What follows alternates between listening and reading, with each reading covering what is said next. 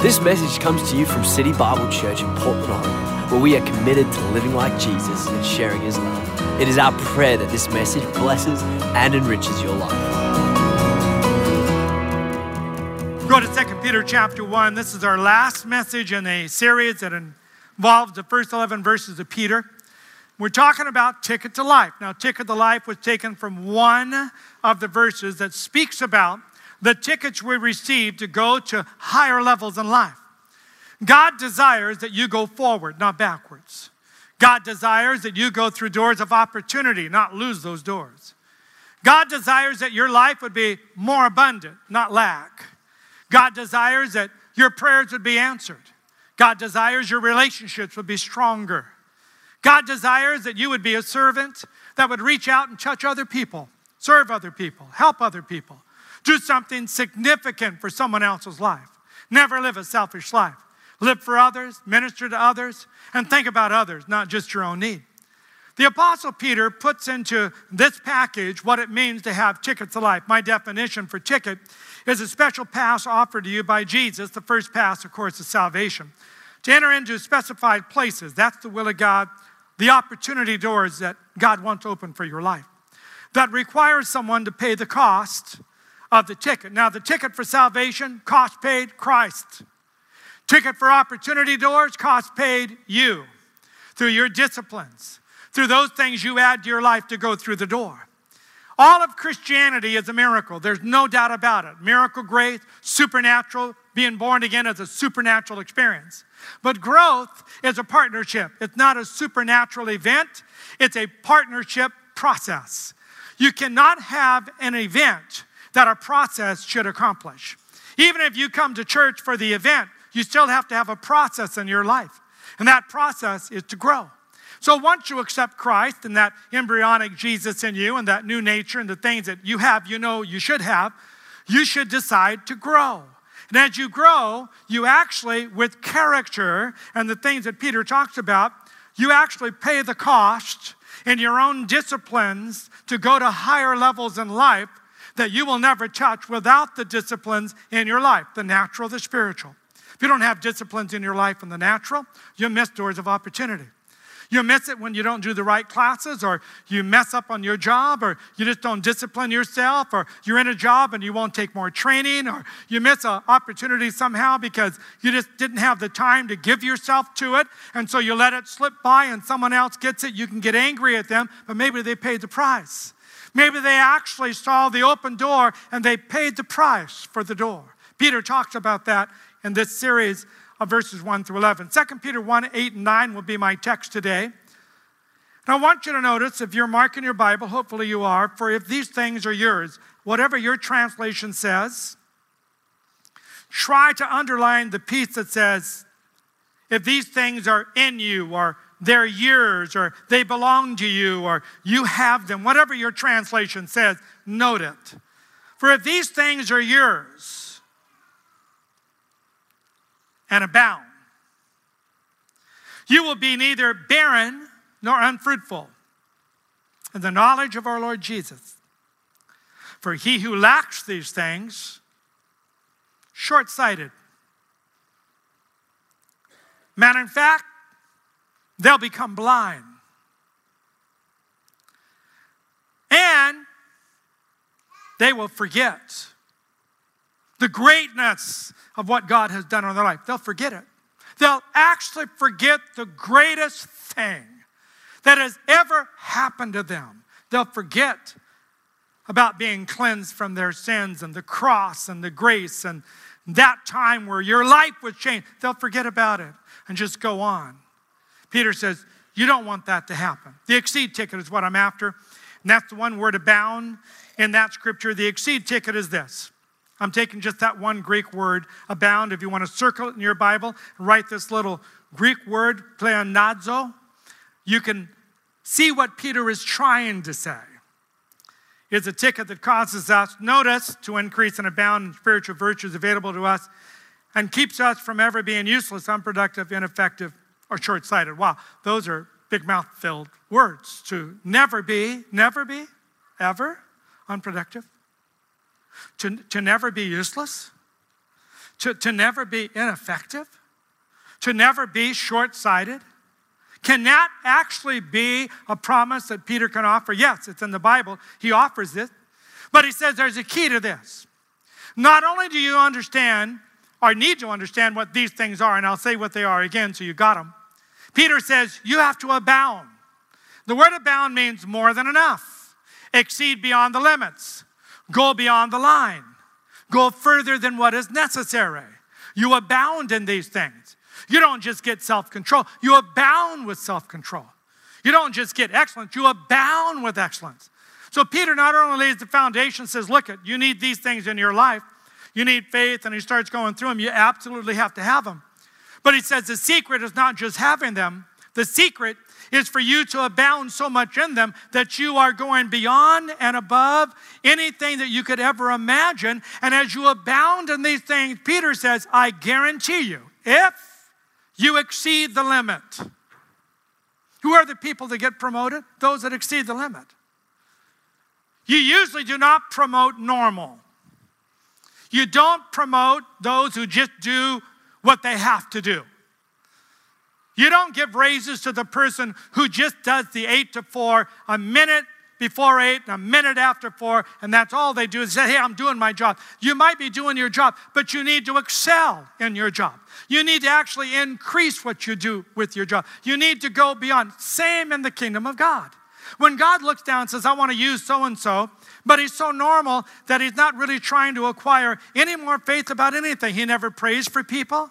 He never witnesses to people. He never asked anything large of me. I would never even have to listen to his prayers, and I could answer them every day because he doesn't pray anything new. It's always about something he doesn't have and something he needs, but he never enlarges his world of prayer. That person never increases their faith. They never go after the hard case, never go after the hard mountain. They stay the same their whole Christian life. And Peter is saying, if you want to have these things, then you have to exceed in these things in order for you to really accomplish what God wants. Now, when Peter says, if you have these things, it's the Greek word for these things is things that are at hand, in your possession, you own them. Now, I can, as a parent, try to get a child to have these things, but they have to own them. Ultimately in their life, they have to own them. I can preach to you about prayer, worship, and witness, and power, and Holy Spirit, and excellence, and virtue, and the gifts of the Spirit, and how to serve, and how to knock the ball out of the park in life. I can teach you a lot of things, but it's not the teaching that moves a person to another level. It's the possession. If they don't possess those things, they don't move. And so even though they understand them, they don't possess them. They're not personally stacked into their spirit. They're not part of their character. It's not something they do. You can hear about prayer the rest of your life, but you have to pray. You have to take time to pray. I can tell you that the Word of God strengthens you, but you have to read it. More than one scripture a day on a little card or something. I mean, you have to go after it. But of course, if you don't want to increase, if you don't want to add anything to your spirit, if you don't want to be challenged with anything more than what you have, then you need to understand whatever has got you to where you have gotten to, if you don't change it, it won't get you any further. It would only get you to where you are. Now, if you're happy where you are, I am not. I'm not happy where I'm at. I'm pressing in all the time. When I see the kingdom of God, I see things I should have, I press into those things. I pray, I fast, I go after those things. I change my lifestyle, I do whatever I have to do because I realize I don't want to be stuck right here. I need to press in. Now, if you're like me, you need to press in also. Now, the words that we have gone through in the series that Peter says, these things, if you have these things, exchange, give one thing and receive something better, which is simply a radical regeneration. And faith, you have a beginning of faith. I don't know what I'd do without faith. Thought about it the other day. What would I do without faith? What would I do if what I heard was the end of the conversation? Oh my, that's it, huh? Or what I see, that's the end of sight. That's all I get is what I see. what I hear, what I see, what I feel, what I can touch, if that was the end of the whole thing, how discouraging. How absolutely discouraging it would be if faith was not in the realm of believing. There's more you can reach. God can turn. There's a reversal coming. You can actually go for it. There's a lot more in the kingdom of God. All you need to do is stretch into it. You don't have to stay where you are. Faith lifts your spirit and pushes you forward. Can I hear an amen? What would you do without the exchange? 2, we talked about the word endeavor, which is add, disciplines, partnership. 3, excellence, which is what? Going after that thing that God's called you to go after, and you pursue it, and you excel in it until you achieve it. 4, we talked about education, not just any kind of education. Talked about God knowledge, like Peter talked about. Deliberate pursuit of more knowledge of God. I mean, I don't know about you, but maybe it's just me and my funny ways, but every once in a while, just the other day, I had to do it. In my study, all my theological books are on this particular shelf. My whole office is books, over 6,000 of them. So when I step into my office, it's my world. It's my world of prayer, books, everything I need is right there. And that's where I spend my time. But every once in a while, I just got to reach for a theological book, pull it out, go to the attributes of God, and just read them again. What is God like? What does God do? I need to challenge my thinking about God.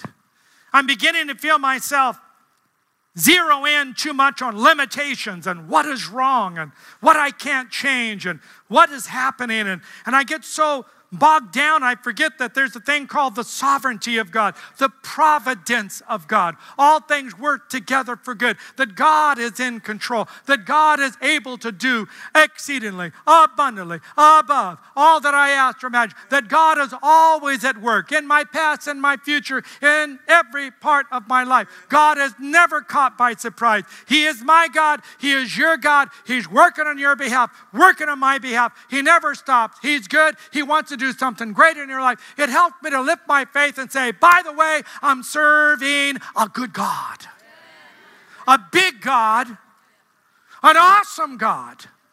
Why am I so limited in what I'm praying? Heaven does not busy itself with prayers that don't stretch heaven. God is not busying himself with the normal. God would like some things that would stretch his attributes. Knowledge, education, energize, self-control. Hope I got that across. The disciplines, emulate godliness, and then right now the word exceed, which is the word abound. These things within, those are the things I'm talking about. Now here's my definition for these things within us, all right? The within factor means we have, and hopefully you are building on divine nature, you have it. We have the work of the Spirit going on inside of us, alive and powerful. Now, what I want you to concentrate on with this definition is what Peter digs out. Is there something going on inside of you that you could put a pulse on and say, God dealing with me? Is there something going on inside of you that you would say, I'm pressed to the wall on this one and Jesus is changing it? Do you have something that would be recognizable called the work of God inside? Are you changing? Do you feel it? Are you challenged about any area of your character? Is there something you're pressing in to change through prayer and application of Holy Spirit and Word of God? Do you feel something going on? Like a pot on the potter's wheel where the clay and do you feel the Jeremiah 18 that he's working? He's working the clay. Do you feel the Philippians where it says he's begun a good work in you? Work, argos, shaping, pottery, newness. He's done something in you that it's lasting. And if you don't feel a work of God going on inside of you, stop. Fall to your knees. Say, Jesus, I don't think I'm changing at all. And I don't remember the last time I felt conviction or visitation or something of the Holy Spirit saying, I rise early in the mornings, very early, because that's my time. I don't know why. I wake up without an alarm clock around the world, wherever I'm at. I wake up very early. Never need an alarm clock. When I wake up, many times the Holy Spirit speaks to me right then. And if I'm not careful, I miss it. Yesterday morning when I woke up, I was walking to put on my study clothes so I can go to my office, not wake Sharon up. The Holy Spirit, bam, bam, right there, bam. Just as quick and sharp as a knife on the operating table said, hey, this is the word for you right here. It was so impacting that I actually, as I was getting dressed, I actually said the word out loud 3 times, saying, wow, I got to pray this one through. Today, when I got up, early this morning, I started praying for things, and things started coming back at me. Why? Because there's something going on inside of me. I'm not dead inside. I'm alive. That's right. I have a voice called the Holy Spirit. I have a Jesus that visits me. There's something going on about my life and you and the church and decisions, and everything about my life is you. Everything about my life is church and family. And so when Jesus started talking, I'm listening very carefully. A question.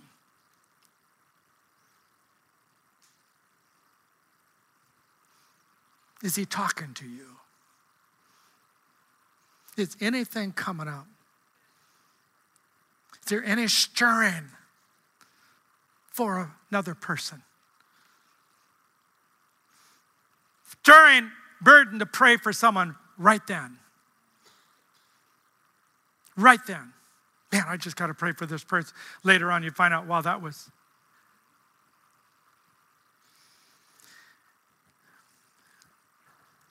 When you have a work going on inside of you, Peter says, 4 things are guaranteed. Are you ready? Here they are. 4 things guaranteed. If you will let these be your possession, and they're alive in you, and you're walking with Jesus. 4 things. Number 1, he says, you will never be, interesting, unemployed.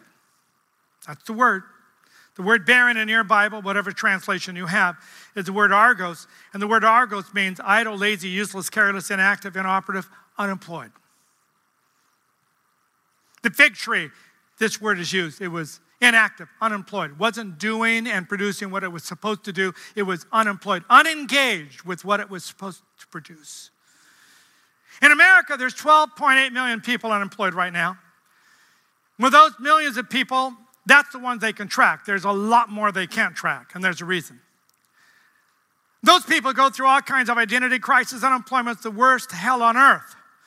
If it lasts long, because you lose self-worth, you lose identity, you lose achievement, you lose what we really are made to do, and that is to do something and see ourselves productive in something. But when you're unemployed, if you have to wait in line to get a check, it's a demeaning thing for a lot of people.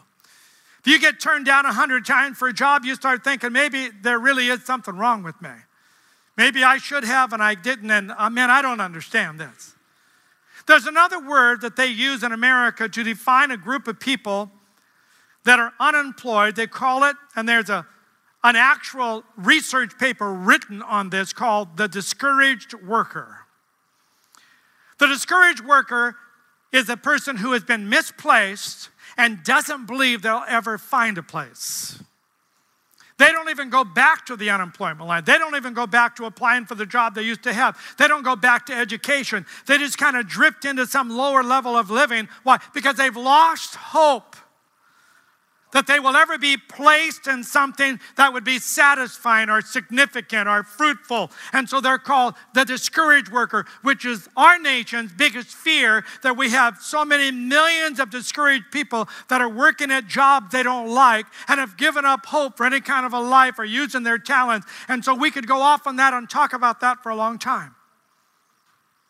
The natural I could deal with, but I'm not. I'm dealing with something else here. Peter says, if you do these things, you'll never be unemployed. I want you to take everything I just said, and I want you just to move it over to the kingdom of God. I want to ask you a question. How many millions are unemployed in the kingdom of God? No connection, no fruit, no serving, no gift, misplaced, feeling no hope to use whatever they have in them for anywhere, any place. They don't even understand it. They're so buried in life and buried with other things, they can't even imagine serving somewhere else or activating a gift or being employed, working in the kingdom of God. Not for money. I'm talking now about engagement in calling and gifting. Engagement in something that brings excitement and joy to your life. Engagement that puts you up into the category of pumped and exceedingly glad when you go to church because you get to activate something in your life. There's something that's connected, serving the community. You are employed. You are Argos. You are passionate. You're on fire with this thing. There's something great about it. And you find yourself just so fulfilled going after those things. How many in the kingdom of God never feel that? They spectate, they go to church, they go in and out. Our fault, church's fault, that we don't equip better, we don't place better, we don't encourage better. But it could also be, on the other end of the scale, some of the people's fault. Why? I'll tell you why. If I follow the Bible right, this is what it says. Talking to an individual, Peter says, now, Frank, do you have faith in Christ? I do, Peter, absolutely. Is it radical, life-changing, regenerating? Yes. Have you been cleansed from your sin? Absolutely, Peter, absolutely, I understand it.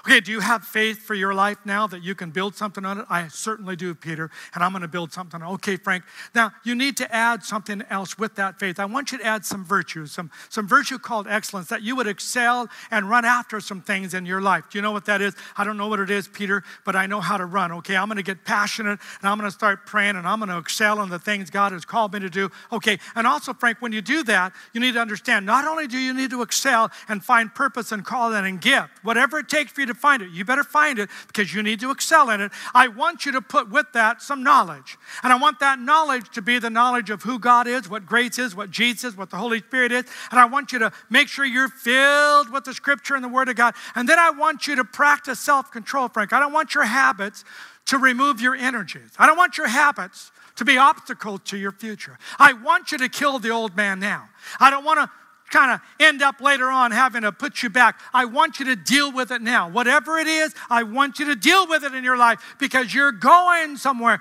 This is what I think. If a person does what Peter says, it is impossible to not be engaged with your gift. It's impossible. There's no way.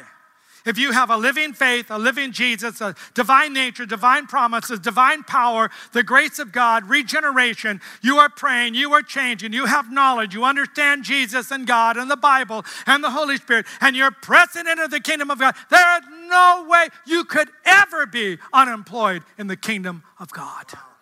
Ever. So Peter is simply saying, to get to this point here, this verse 8, 9, 10, 11 is where he wanted to start.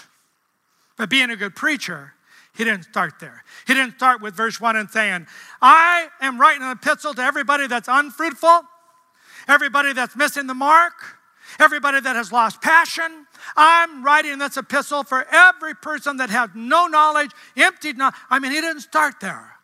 He starts with the positive. And then he moves along. Then he finally says, really what he is saying is, You that are barren, I want you to hear me. There's a reason. Number 2 promise, he says, you that are not only barren, but you that are unproductive. Barren is unemployed. Unproductive is no fruit. You're not bearing the fruit of the Spirit, the fruit of the vine. You're not bearing the fruits in your life that people would say, wow, you are just an amazing person, the fruit you're bearing. Why? You can't have fruit until you have seed. If there's no seed in you, there can never be fruit. And the seed is the Word of God. The seed is prayer. The seed is all the things you have to sow into your life in order for you to have fruitfulness. And then as you move through the fruitful stage, number 3, you should never become short-sighted. What is that? It's myopic. It's the word he uses is the word we understand and that we have glasses for. See, if I take my glasses off, I can't see people now. I mean, I see shapes, but I could not even make out whom I'm looking at. I can't read the screens. I couldn't read the words on there unless I do what? Unless I squint and find a level. What am I doing? I'm adjusting the light that's coming into my eyes, because that's where nearsightedness comes from.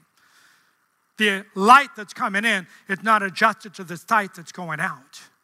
Glasses adjust that for you. But I can actually do it naturally, but I'd be squinting and looking with one eye and doing funny facial expression just to say, Sharon, is that you? Oops, sorry. But with glasses, oh, thank God for glasses. I think back 100 years from now, what did they do? Mr. Magoo, that's what they did. Thank God for glasses. Now, in the kingdom of God, God wants you to what? Peter says, if you have these things, you'll never be nearsighted or short-sighted. What is that?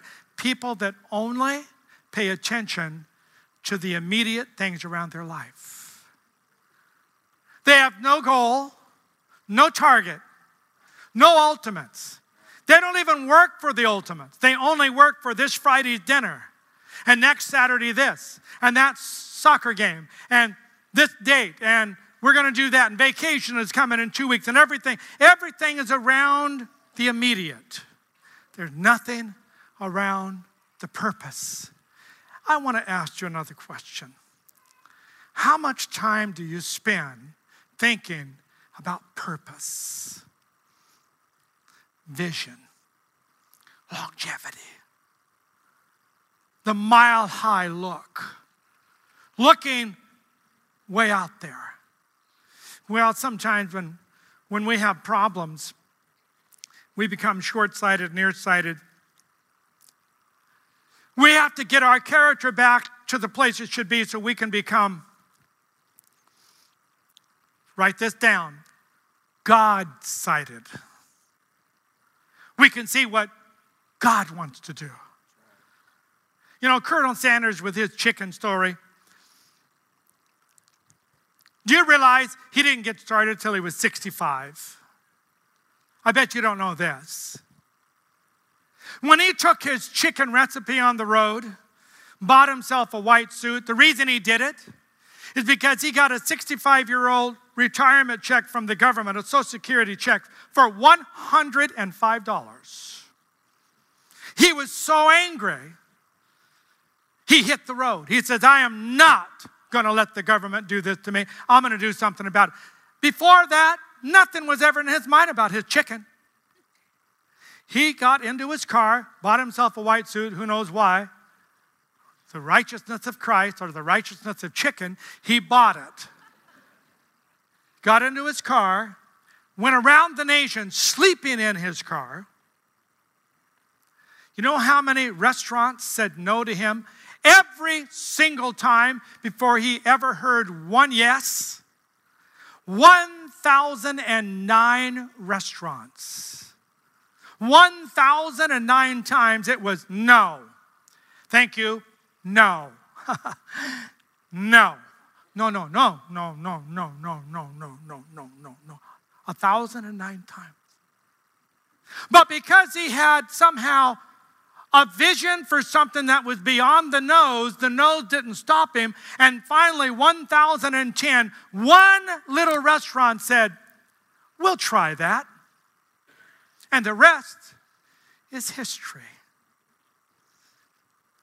When the lady who wrote Harry Potter, whatever you think about Harry Potter, when the lady wrote Harry Potter, she turned her manuscript in to 26 small, medium, and large publishers. They all told her, keep your day job. It's a horrible idea. Children's books with this kind of story will never fly. 26 times. I know what it's like to be turned down. I'm an author. I know what it's like and what it takes to get your manuscript ready to send to a publisher. It is one boatload of work. And I've heard no, but I've had some yeses. She had 26 major no's, and the person who said yes was a small little publisher. And the publisher said, I don't think you'll make not even a penny on this book, but I will at least take it to this level because there's nothing in what you want to do. Well, the rest is history. After now, she's made 10 billion. The rest is history.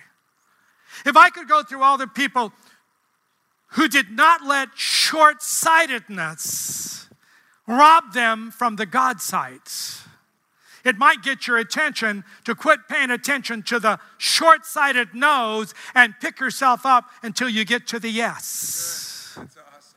Can I hear an amen? Amen? No, you can't go to our school. Apply for another one. Michael Jordan dropped out of high school basketball. Ha, ha, ha. To that coach. He's forever known as the person who cut Michael Jordan. Ha, ha, ha. You might be the Michael Jordan of wherever God wants to take you, and you have a great future, a great life, and a great vision, and a great purpose. Don't settle for less. Don't settle for those things down here. Don't be nearsighted, myopic. Don't let that short-sightedness rob you of the God-sightedness that God wants for your life. Add that to your life. Pick yourself up and move forward. It deserves a better clap than that. You got to move forward. Not let just what's in your mind stop you. Number 4, can you even believe Peter would even risk saying this one?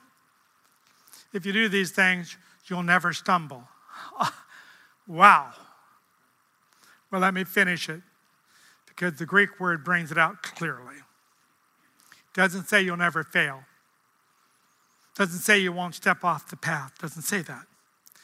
What it says in context and how this word is used, you won't have a final failure. You'll get up. You'll get back on track. You might make a mistake, but because Christ is in you, faith is in you, excellence is in you, all the things that you have are in you, you'll never just stay down and say, nothing's going to happen for me. You'll get back up and you'll move onto the path. Abraham had flaws. God restored him. Come on, King David. Jeez. Problem there. What about Gideon? What about Joshua? What about Reuben? We start going through all the people in the Bible. What about Peter? Right. Who wrote this? Right. I'll never leave you, Jesus, ever. Within 24 hours. He's lying to a little girl while he's warming himself at the fire, a girl who means nothing, has no authority to do anything. He lies to her. Had a flaw.